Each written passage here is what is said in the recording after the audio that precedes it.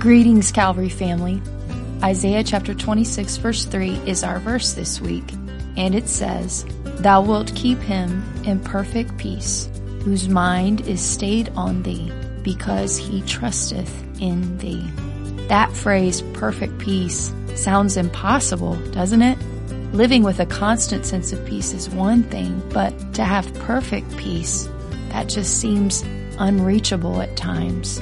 But this verse gives us a profound promise with both a condition and an explanation.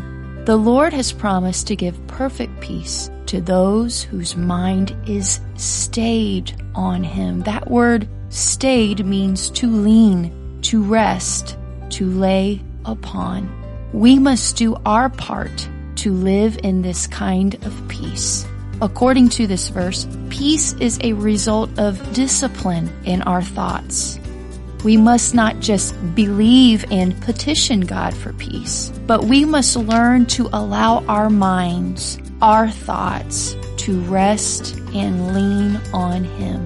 We do not rely on God through our words and our decisions only, but we must also trust God in what we allow ourselves to think. It is through our obedience in this way, Isaiah tells us, that perfect peace can be our reality. Happy memorizing!